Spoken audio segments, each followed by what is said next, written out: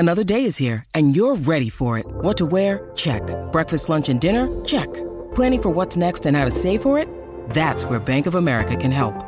For your financial to-dos, Bank of America has experts ready to help get you closer to your goals. Get started at one of our local financial centers or 24/7 in our mobile banking app. Find a location near you at bankofamerica.com/talktous. What would you like the power to do? Mobile banking requires downloading the app and is only available for select devices. Message and data rates may apply. Bank of America N.A., member FDIC.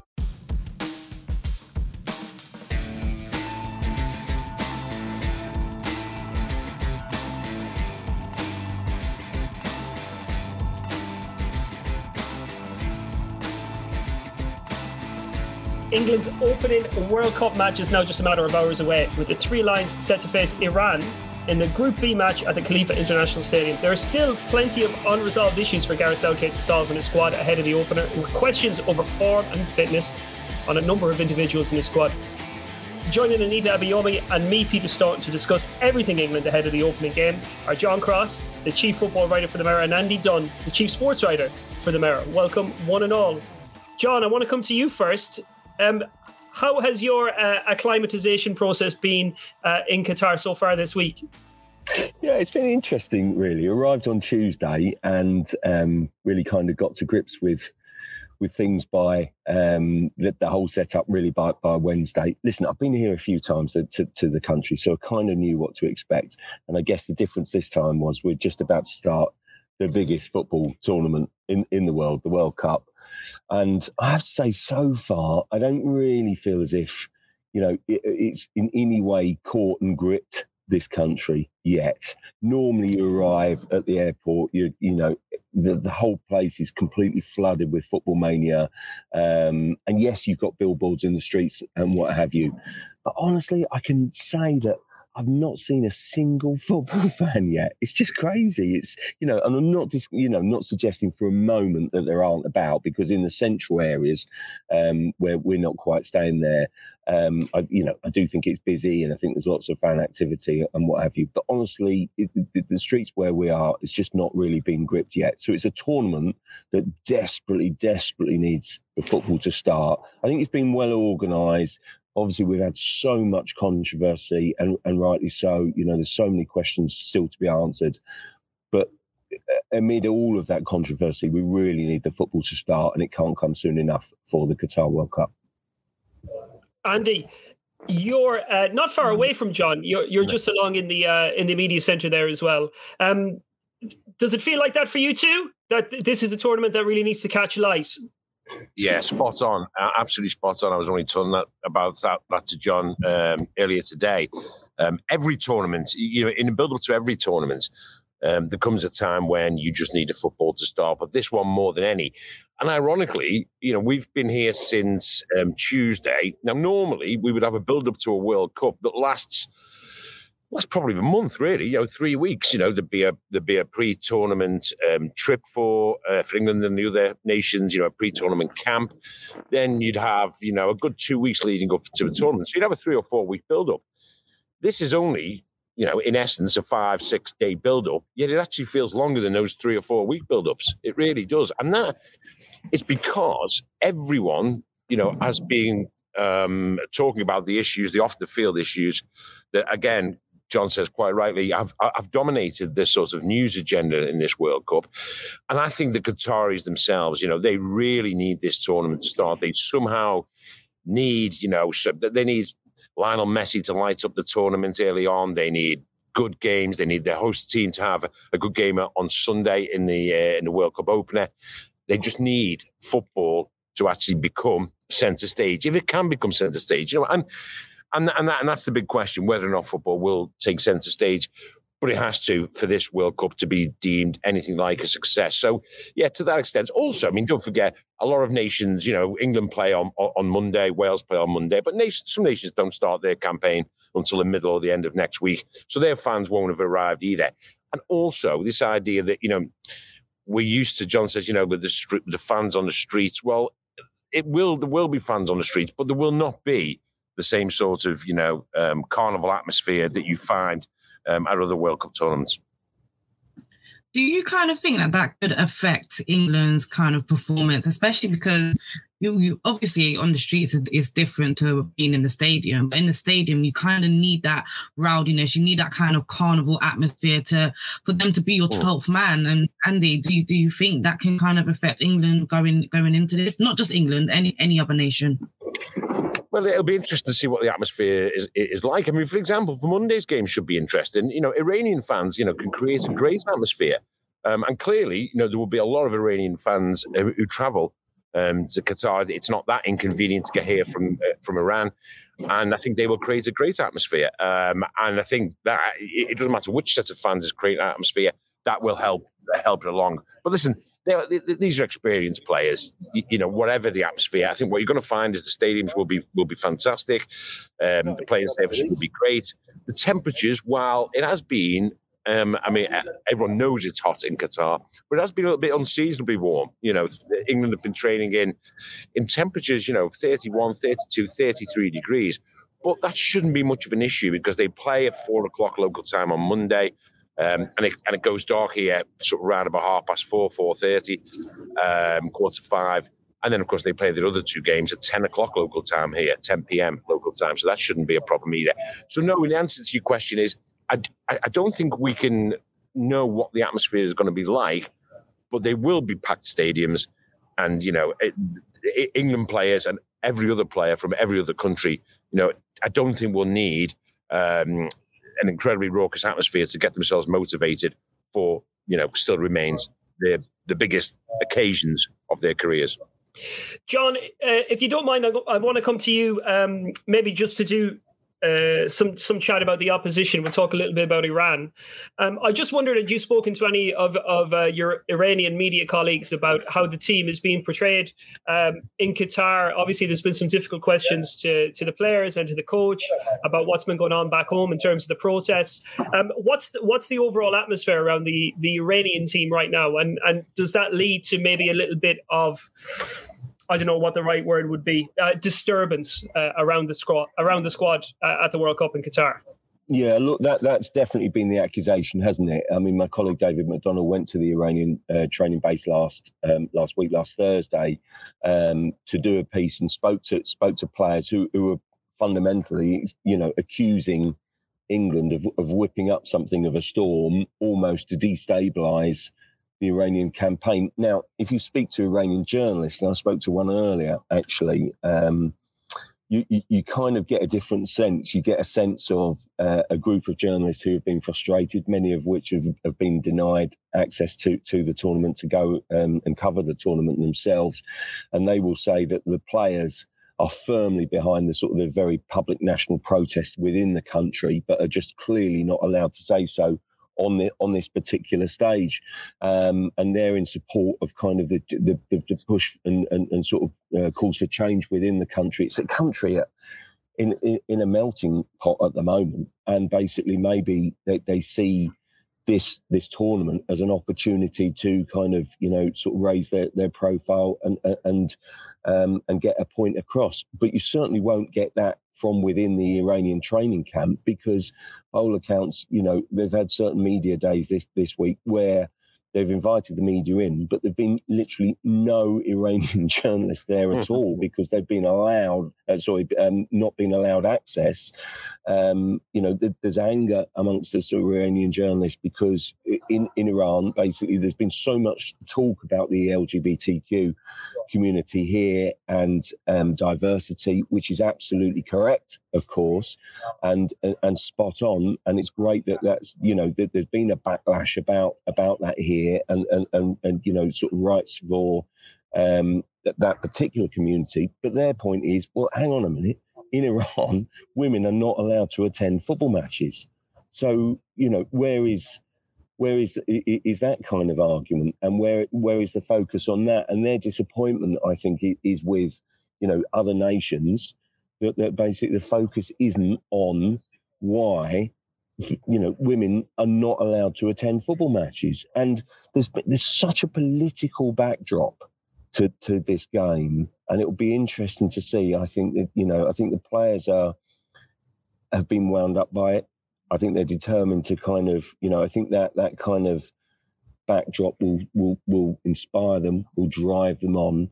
And I think that basically that will be the biggest talking point. I think more than the sort of game. Listen, we shouldn't dismiss them as being also runs in the tournament. We really shouldn't, because I think that basically look at their world ranking. They've got an experienced coach in Quiros, and basically we shouldn't dismiss them as easy pickings. We really shouldn't. I think they're better than most people will give them credit for.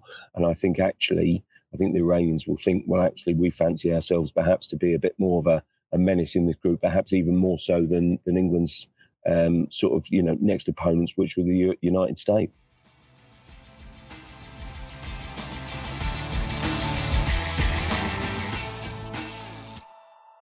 When you need mealtime inspiration, it's worth shopping Kroger, where you'll find over 30,000 mouth-watering choices that excite your inner foodie. And no matter what tasty choice you make, you'll enjoy our everyday low prices, plus extra ways to save, like digital coupons worth over $600 each week. You can also save up to $1 off per gallon at the pump with fuel points. More savings and more inspiring flavors make shopping Kroger worth it every time. Kroger, fresh for everyone. Fuel restrictions apply. Yeah, just in terms of how Iran have been prepared for this, I mean, I think about the United States, the women's national team, when they won the World Cup in 2019, and they made it very, very clear that they weren't representing the regime, as it were. A lot of them very, very opposed to the policies of Donald Trump within that squad. And it seems almost the same with Iran for this one, where they're representing the country, if not outrightly representing the regime. Yeah, absolutely. I couldn't agree more with that. I think that's a point that they're, listen, they might not say that publicly, but I think there's so much pressure and push for change within that country. Listen, I do sometimes feel as if we become self-righteous in as in England, and basically preach about how people should act and should behave and the rights and wrongs. And this World Cup itself has been sort of shrouded in controversy from day one about the treatment of migrant workers, about the, LGBT community. And fundamentally, it's illegal to be gay in this country. And frankly, if you're pushing for diversity, that's not a good place to start. And is completely wrong. And so, equally, the treatment of Iranian female fans is just absolutely wrong. But, we come from a place where I think we've got to be alive and aware of how people view us and the way that we treat people. Because honestly, I can't stress enough, the average person, the staff, for example, within our apartments, it's their culture, and it's also indeed the Muslim culture to be so welcoming, to be so friendly. We shouldn't mix that up with the wider issues at play here. So there's so many different dynamics, at work and surrounding this tournament. And I don't think we should be so patronising and so dismissive that we can't see that there's different dynamics in each and every single argument. I'm totally with you on that, John. I think that was very sad. But I just feel like sometimes when I look at the whole situation, right, I just feel like, wow, being here in England and being able to kind of express free rights and human rights and stuff like that, I take that for privilege. I take that as a privilege because I look in Qatar and I'm thinking there's so many things there that I could just literally go there and say what I want to say in my mind, but it's disrespecting their culture, it's disrespecting who they are and what they believe in. So it's so controversial in many ways. And I kind of want to shed a positive light on it, especially with England, because last night I saw a video of them playing, or run up to their first game, but they were playing with and I'll come to you. It just seemed like a very good gesture from the England players in the run up to what is going to be their first game of the World Cup. I mean, it caused a little bit of controversy. I mean, let's be honest about that. It was actually a FIFA organised event. For them to have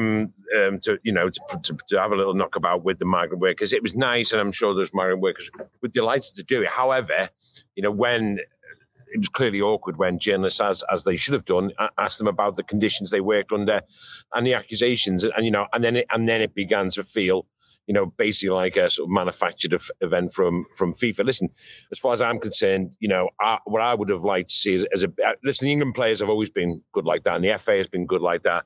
in terms of England are aware of their social responsibilities. I think that much has been clear.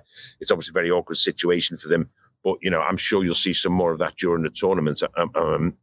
That type of thing. What I would like to have seen is, rather than some hand-picked migrant workers having a knockabout with England, I would have liked to have seen many, many more. I mean, one, initially treated better in the first place, but many, many more, being given access to these games, actually getting into the grounds, going in and watching these games, because I suspect that's not going to be the case. Well, in fact, I almost know it's not going to be the case.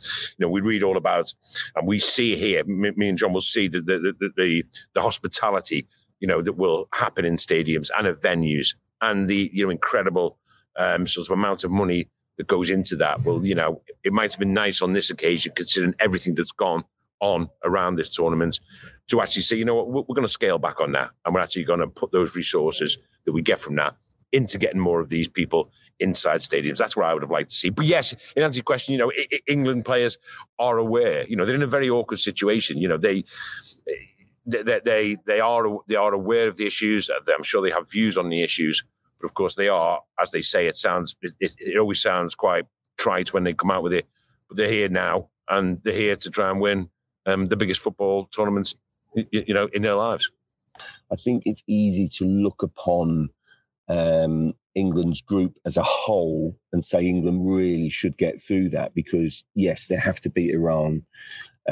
United States, I think, statistically have the youngest squad at the tournament. Yeah. Wales, I would argue, have an ageing squad now, and maybe the sort of kind of the Ramsey Bale era is here for one last hurrah, and basically England are expected to beat them. And so, if you put the three together, most England fans will say, well, should cruise through that group. And yet, actually, if you analyse it statistically, it's the hardest group in the tournament. Now you go, really? But it's true. And it was at the draw, because basically, if you basically put their world rankings together, that's the hardest group. And actually, the last set of world rankings released by FIFA before the tournament, again, if you analyse that, it's the hardest group. It remains the hardest group statistically. And so it's just a word of warning and a word of caution about this group. I also think that Queiroz has something to prove, frankly. I don't know quite how he's viewed by Man United fans. I would argue that it's a bit mixed. There was a coach that basically came along and sort of tried to make a difference. And I think that, I think there's a bit of a mixed view, but people are familiar with him, and I think he'll be out to prove a point as well. So I just think that you underestimate this game at your peril, and I think that's the issue, and that's the danger for England. Definitely, I think it's a perilous group for England, with the local derby element against Wales. Obviously, the United States are an emerging team, putting a team together really for 2026 and not doing a bad job of it. And obviously, Iran. I think they're the top ranked team from Asia within this tournament, inside the world's top 20. Some players playing in some of Europe's top leagues as well. And I think, anybody who's expecting England to steamroller this group might be in for a rude awakening come Monday. We can move on and talk a little bit about England, what's been happening over the last week or so. Andy, if you don't mind, I might come to you on this one. Yeah. I guess you've been down at some of the sessions, spoken to some people in and around the squad, in and around the travelling party. What impressions are you getting from the England camp heading into this first game? Is there a bit of trepidation, nerves, excitement, fear? What are we thinking here, Andy? No, I don't think there's any of those at all. Obviously, nerves, they would excitement. No excitement. I was about sorry, no, I don't know trepidation. I only heard the trepidation bit. Listen, there's what remember, this squad is an experienced squad in terms of tournament football. I think it's 21 of the 26 have experienced this before. So they're not going into, the players such as, for example, it's funny, we spoke to James Maddison just there, actually, behind me where I'm sat. And he was, incredibly excited. I mean, absolutely unbelievable enthusiasm. More so than players who've done it before. And he was talking excitedly about he'd opened his hotel room and he walks into his room and there's what the FA have done is, without him knowing, they've gone to his relatives and friends and they've got memorabilia, they've got photos of his family, of his young boy, and they've framed them and put them all around the room, to make it. And he just couldn't believe it. He thought this was like, what the most surprising, nicest thing that could possibly happen.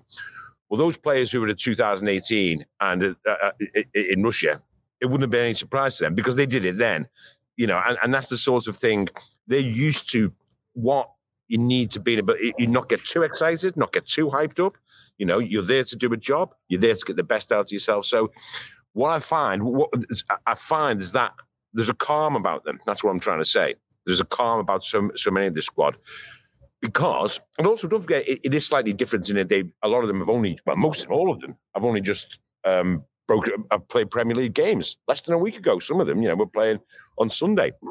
So, Peter, the impression I get is of a team and a squad that pretty much knows how to go about approaching tournament football.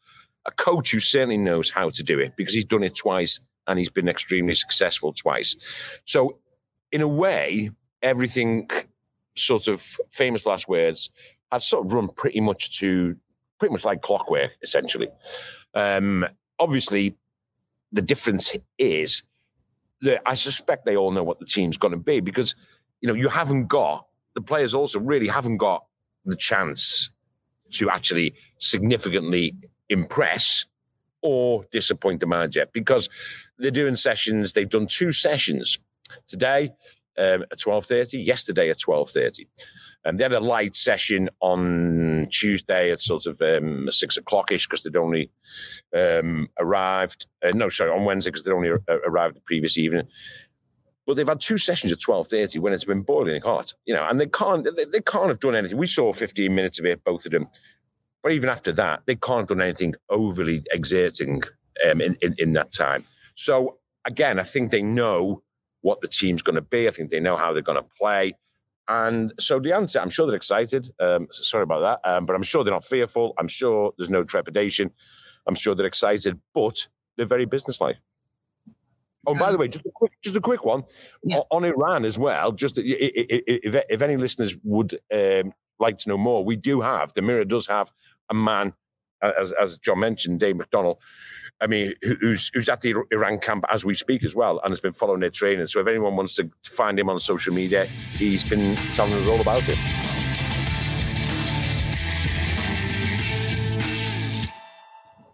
You heard it here first, listeners. Make sure you go look him up and you go find him.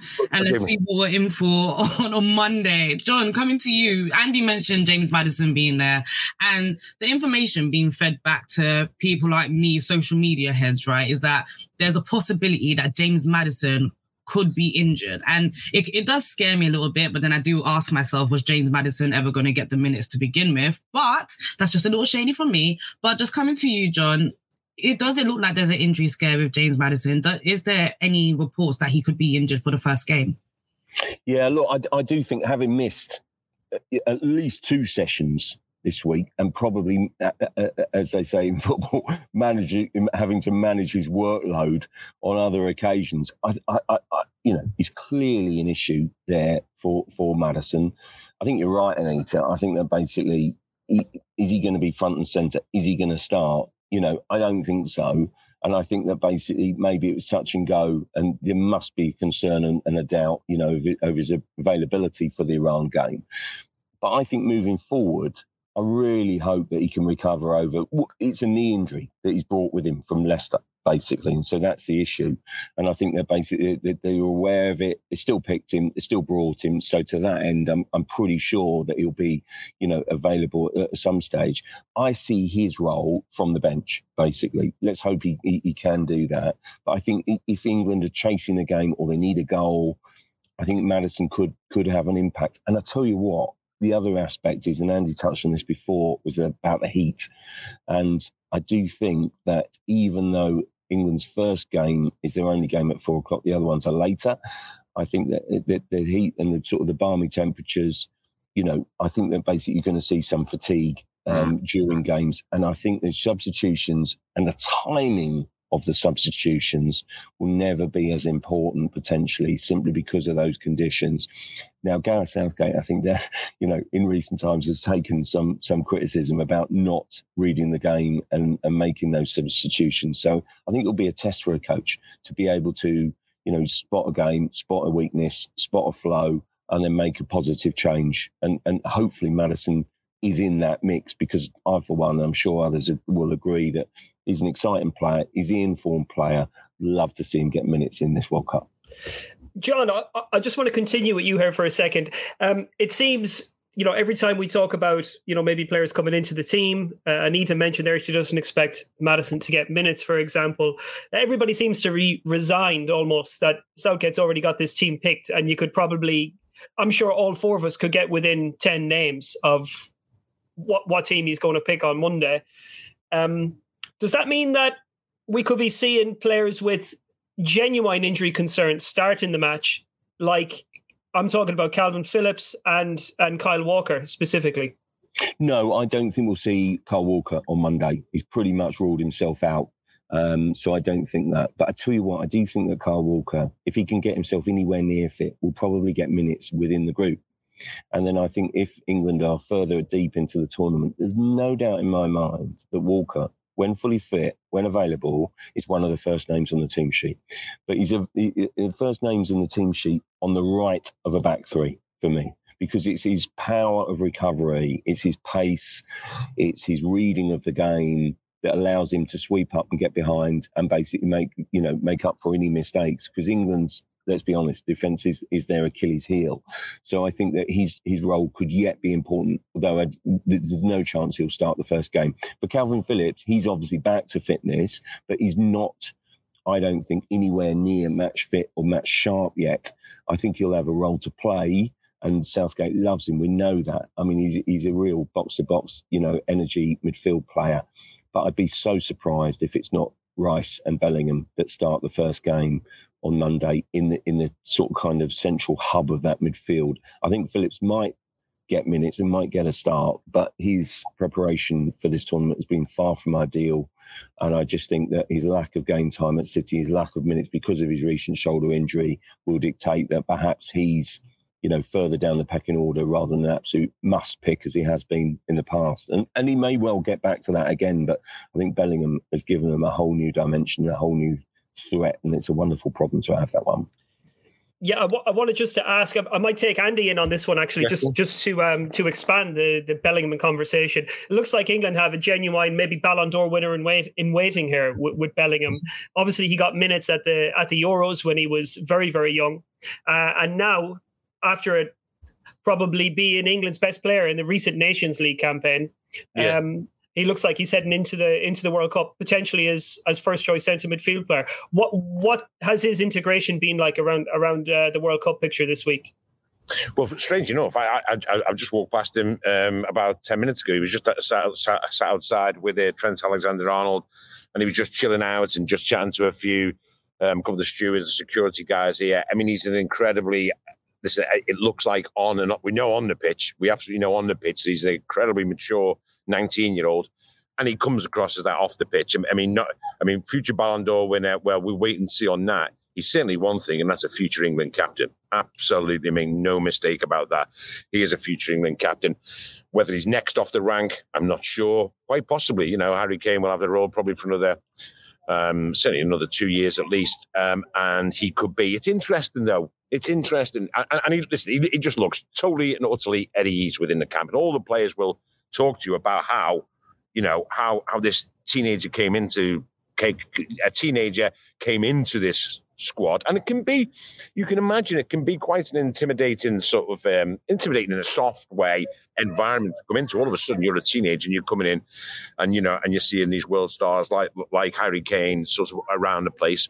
But they all say that he's just exactly the same. He's as mature off the pitch as he is on it, and he would be crucial. What I would say, just one caveat to the whole Jude Bellingham discussion, is that yes, he has emerged as, he was England's, probably brightest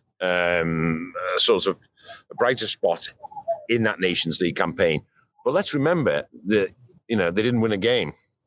I mean, it's while we all rave about the idea of Rice and Bellingham, I can't remember how many games, how many minutes he got, but the fact is that he's part of an England team that has not won in 6 matches. Now, so I would just at the moment not go overboard about that. But clearly he will be, a crucial player. And it's up to Southgate, isn't it? It's up to Gareth Southgate to actually get the best out of him. What we want to see is Jude Bellingham causing problems for the opposition. We don't want to see him too deep because, we've got Declan Rice for that. You want to see Jude Bellingham getting into the box, getting into positions where he can play that killer ball, which he does for Dortmund, and we want to see that with England. Let him off the leash. Let him off the leash. I'm desperate to see this player at this tournament. I'm absolutely convinced of his abilities.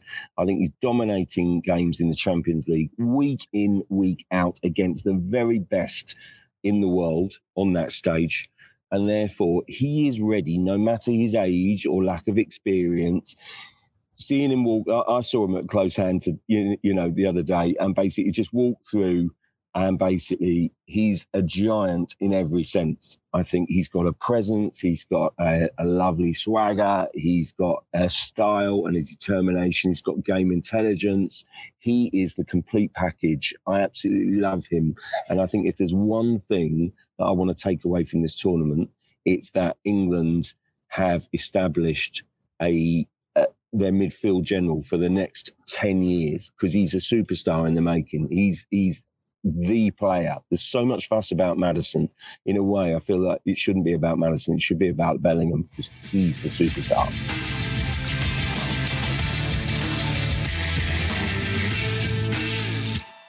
It's fascinating. It's like he's been dropped from the heavens into this England squad. I just wanted to make that point, Andy. You mentioned something very interesting there, where they haven't won in 6 competitive matches throughout the Nations League campaign. Does this feel like? Sorry, John, I might come to you on this one.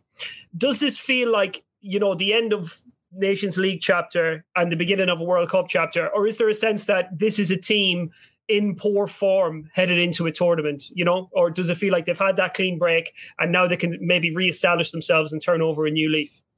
No, you have to change it. I think you have to change the narrative and then basically, move away from it. And I think the point for England is whether they're able to do that, whether they're able to leave the negativity behind. They were conceding goals in the summer. Their defence was really weak. It was their Achilles heel. But it wasn't just that. They were struggling to score. They went for so long without goals, and they weren't creating chances either. So there was an issue at the back. There was an issue with creativity and in the midfield. And it was just so negative. It left us, saying, is Gareth Southgate on his way out? And I do think that I feel as if Gareth Southgate, this will be his last stand in the tournament. And I think that's partly because of the Nations League results. And I think that basically the challenge now for this squad and for this group of players is to leave that behind and say, hang on a minute, let's get back to the team that reached the semi-finals of the World Cup in 2018 and then went one better and reached the final of the Euros last year.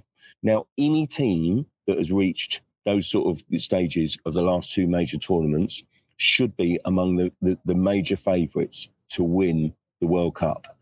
I just don't feel at the moment England are in that, elite group of teams that I would argue is France, Brazil, Argentina. And I think they're just slightly, in the second tier of nations, if you like, that could maybe win the World Cup.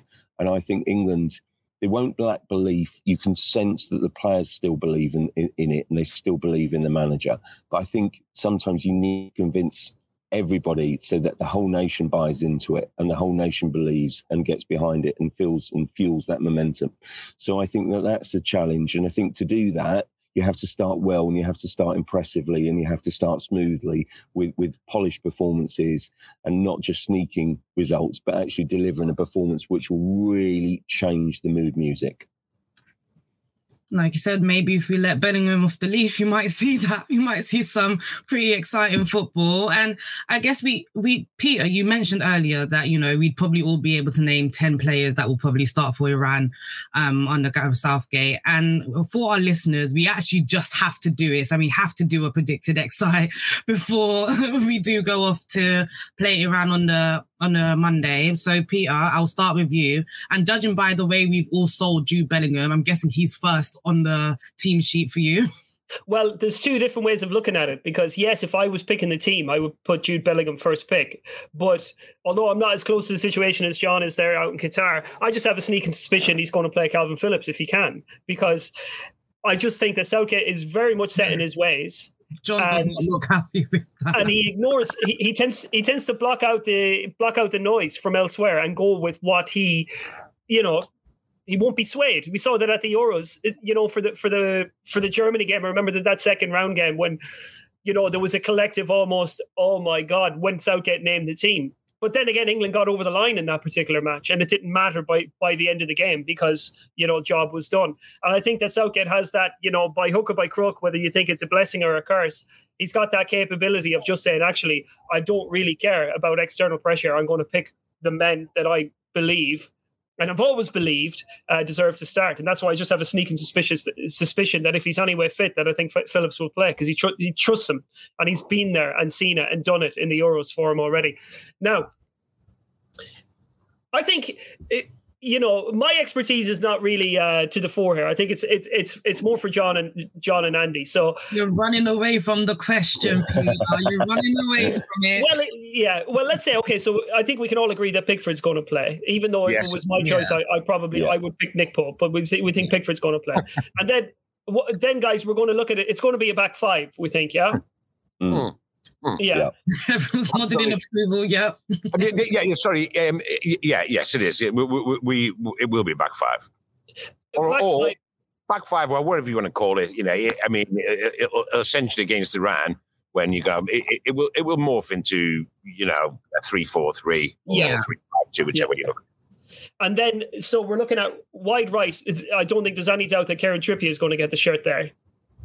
Yeah, I mean the two and right and left. I mean those two. I mean let's do the three. The back three first. Maguire and Stones are nailed on. Nailed on. Ben White. And you're going Ben White. I think myself and John were probably in agreement. We're probably in agreement on the whole team, actually. So that's not going to make for good arguments, is it? I think Ben White. I like the idea of Ben White, but if you're asking who I would go for, would be Ben White. Who Gareth Southgate will go for, I think, will be Eric Dyer. Interested. So we're Dyer, Stones, Maguire. Yeah, John, do you agree with that? Yeah, I do. I think, I mean, it's definitely two ways of looking at it. I do think that, you know, your own team is going to be different from the team that you think Gareth Southgate is going to pick. Here's one to throw into the mix. And I was just scribbling away what I think my team would be. And I'm not England manager, thankfully. But then, you know, I hate the back three formation. I know it's done really and served England well, but I still view it as a negative defensive approach, and I don't like that. So I'd always go 4-2-3-1, and I would go Pickford, Trippier, Stones, Maguire, Shaw, Rice, Bellingham as the midfield two, and then the three really behind. I'd have to go Saka, Foden, Sterling, and then Kane up top, and. You know, it's very, very, very attacking, obviously, and would give the defence no protection. No, I think the midfield two would, but but look, I think Southgate will go completely different. We know he's going to go three. It's almost a pointless exercise, really. It's fantasy football stuff, really.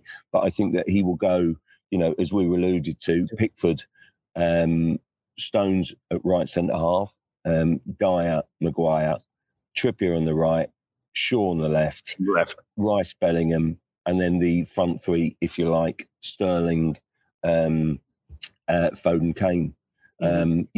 Listen, Sterling is always worth a mention, frankly, because he hasn't done well for Chelsea since he's been at Chelsea.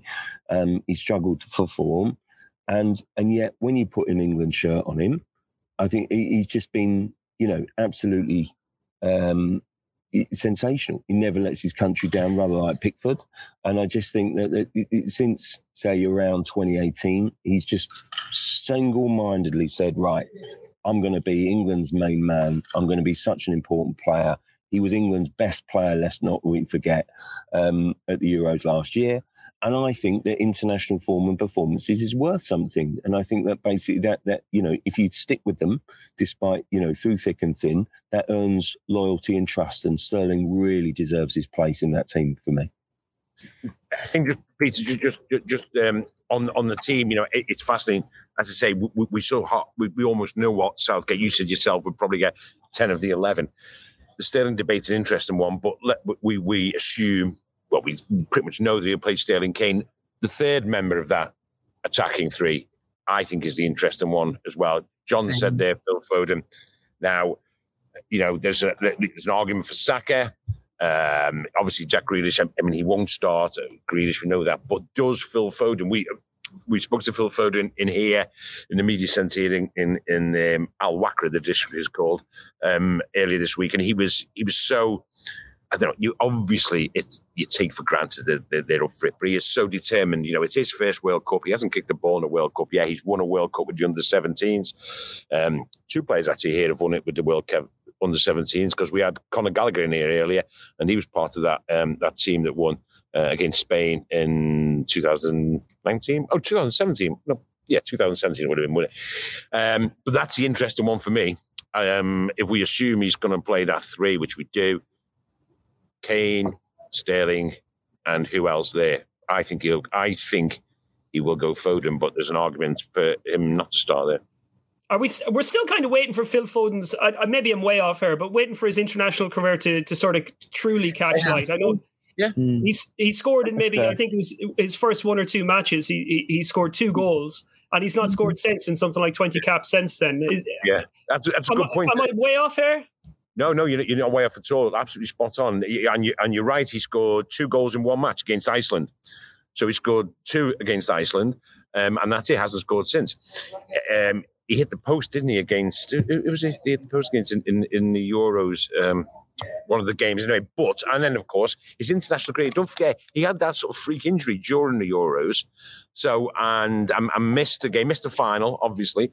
He was talking about that, how he's like, at club level now, we accept Phil Foden to be one of the elite players in club football. But we mentioned to him about, people say he's world class.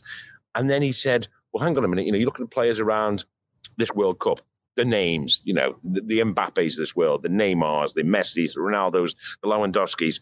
And he said, don't dare even mention me in the same breath, because I haven't done it yet, internationally and on a world stage. And that is what he's chomping at the bit to do. But it was a very good point to that. And exactly right. His international career, his England career, he's 22, so he's still a relatively young player. But considering what he's done for Manchester City, I think you're right. We're waiting for him to sort of take this England team by the scruff of its neck and provide the goals and assists that he does for Manchester City now on a very regular basis. Yeah, he's been absolutely fantastic for City this season as well. Great scoring record, getting into so many dangerous positions. Maybe been utilised in a slightly different way by Guardiola than Southgate, who obviously has the benefit of coaching him, sort of 5 times a week, as opposed to Southgate, who only gets to coach him 5 times a year. Yeah. I was thinking, John, I'll come to you because you said Foden really confidently, but do you not think that maybe coming off of his Euros kind of performances, Bukayo Saka will probably warrant a start there ahead of Phil Foden? Well, not just that, Anita, but I do think that, it's easy to forget, isn't it, that basically he's England's Player of the Year. And, but listen, for what it's worth, that is always a strange one for me, that, because it's what is England's Player of the Year? How do you sort of kind of quantify it? Because it's basically Player of the Season at club level is obvious. And then basically Player of the Year international level is, circumvents, sort of couple of tournaments or period of time or whatever. But I think there's been a temptation in the past, even, I'm thinking back to the Nations League Italy game, when you're just trying to shoehorn him into the team a bit. And I felt a bit sorry for him in that game, because he was played, I don't know whether you remember, at left wing back. And then basically, I've been funny, but that channel that he operated on with the Harry Maguire was just a nightmare for England. And he had a bit of a stinker and he looked tired. It's been a really grueling couple of years for him. And he's been sensational for Arsenal this season as they've gone top of the league. And I felt for him on that night. And then fast forward, 3 days? He comes on against Germany and completely changes the game. He's so dynamic. He's so exciting. He's so exciting. But I do feel as if, I do think that Foden's got the jump on him at the moment. I think that, I think a lot of people will point to saying, actually, maybe you should change it and put Saka in ahead of Sterling. But as I go back to, I do think that Southgate has some trusted players, and I think Sterling is one of those. But, if Saka misses out, he will be the unlucky one. Make no mistake about that. But I don't want to see him shoehorned into left wing back, for example. It's not fair on him. Give him the position that he deserves and a place in the team in his own right. And I think that's the toughest call. I agree with everything that's been said previously. I do think that basically, it's Foden or Saka. And then basically, Foden has to sort of kind of grasp the opportunity as much as Saka really on this one. God forbid, but if anything happens to Luke Shaw, we might just have to see Bukayo Saka in that left wing back role. And it's funny, no other option. It's actually quite sad knowing that could be a possibility. Yeah, no other option. And I think that's right because, people immediately say Trippier. Well, I don't think so because Trippier then, you've got to use him at right wing back as things stand because you've lost other players. And so, it's Trent's in there, mate. Oh, well, don't. Let's start this. That's another can of worms. That's a whole new show. We had this discussion rather late last night, so it is a whole new show. But but he could do. He could. Well, anyway, but we'll come to that. Anyway, Trippier over at left wing back if Shaw gets injured, and Trent rampaging up that right, pal. I think the only thing that leaves us with, gents and Anita as well, of course, is predictions. How you think this group is going to look after the first match day. So obviously we've got England, Iran, and the United States against Wales. Home nations, of course, will be hoping that they can be occupy the first two slots, set them up nicely for qualification. But after the first match day, John, how do you expect this group to look? So I think England will win, but I think it will be really nervous. I think it will be people forget, Andy referred to this earlier in the show, but basically people forget that England only just beat Tunisia in 2018. They squeezed through thanks to Harry Kane's winner. Everyone forgets that amid the sort of kind of glorious, wonderful memories and thinks it was all, a wonderful journey, basically. Really squeaky bum time. And I think it will be every bit and more against Iran. So I think that basically maybe England sort of, narrowly win 1-0, 2-1, something like that. And look, I fancy Wales to beat United States. Basically have a look at the United States. I think that the manager's been under a bit of pressure. I spoke to him a few weeks back and he was saying we maybe have one player with big tournament experience. Pulisic is our leader and an inspiration. That it's a young squad building for the future. I think they're going to be up against it this time. So I think that Wales could win that game. And I think maybe it might be Wales that sort of kind of, if they win better than England, it might be Wales sitting pretty on top of the group, which will really throw a cat amongst the pigeons. Yeah. I think for my part, I agree with John. I think England will win and win narrowly. I don't think they'll concede. So I think it will. I think probably 1-0, maybe 2-0 for England. And Wales and the US, I think, will draw. I think that'll be a draw. It is a young squad, but it's a talented squad, the US.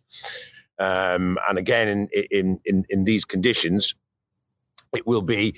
I think that will help against Wales. I just see those two teams cancel each other out. So England's the top of the group.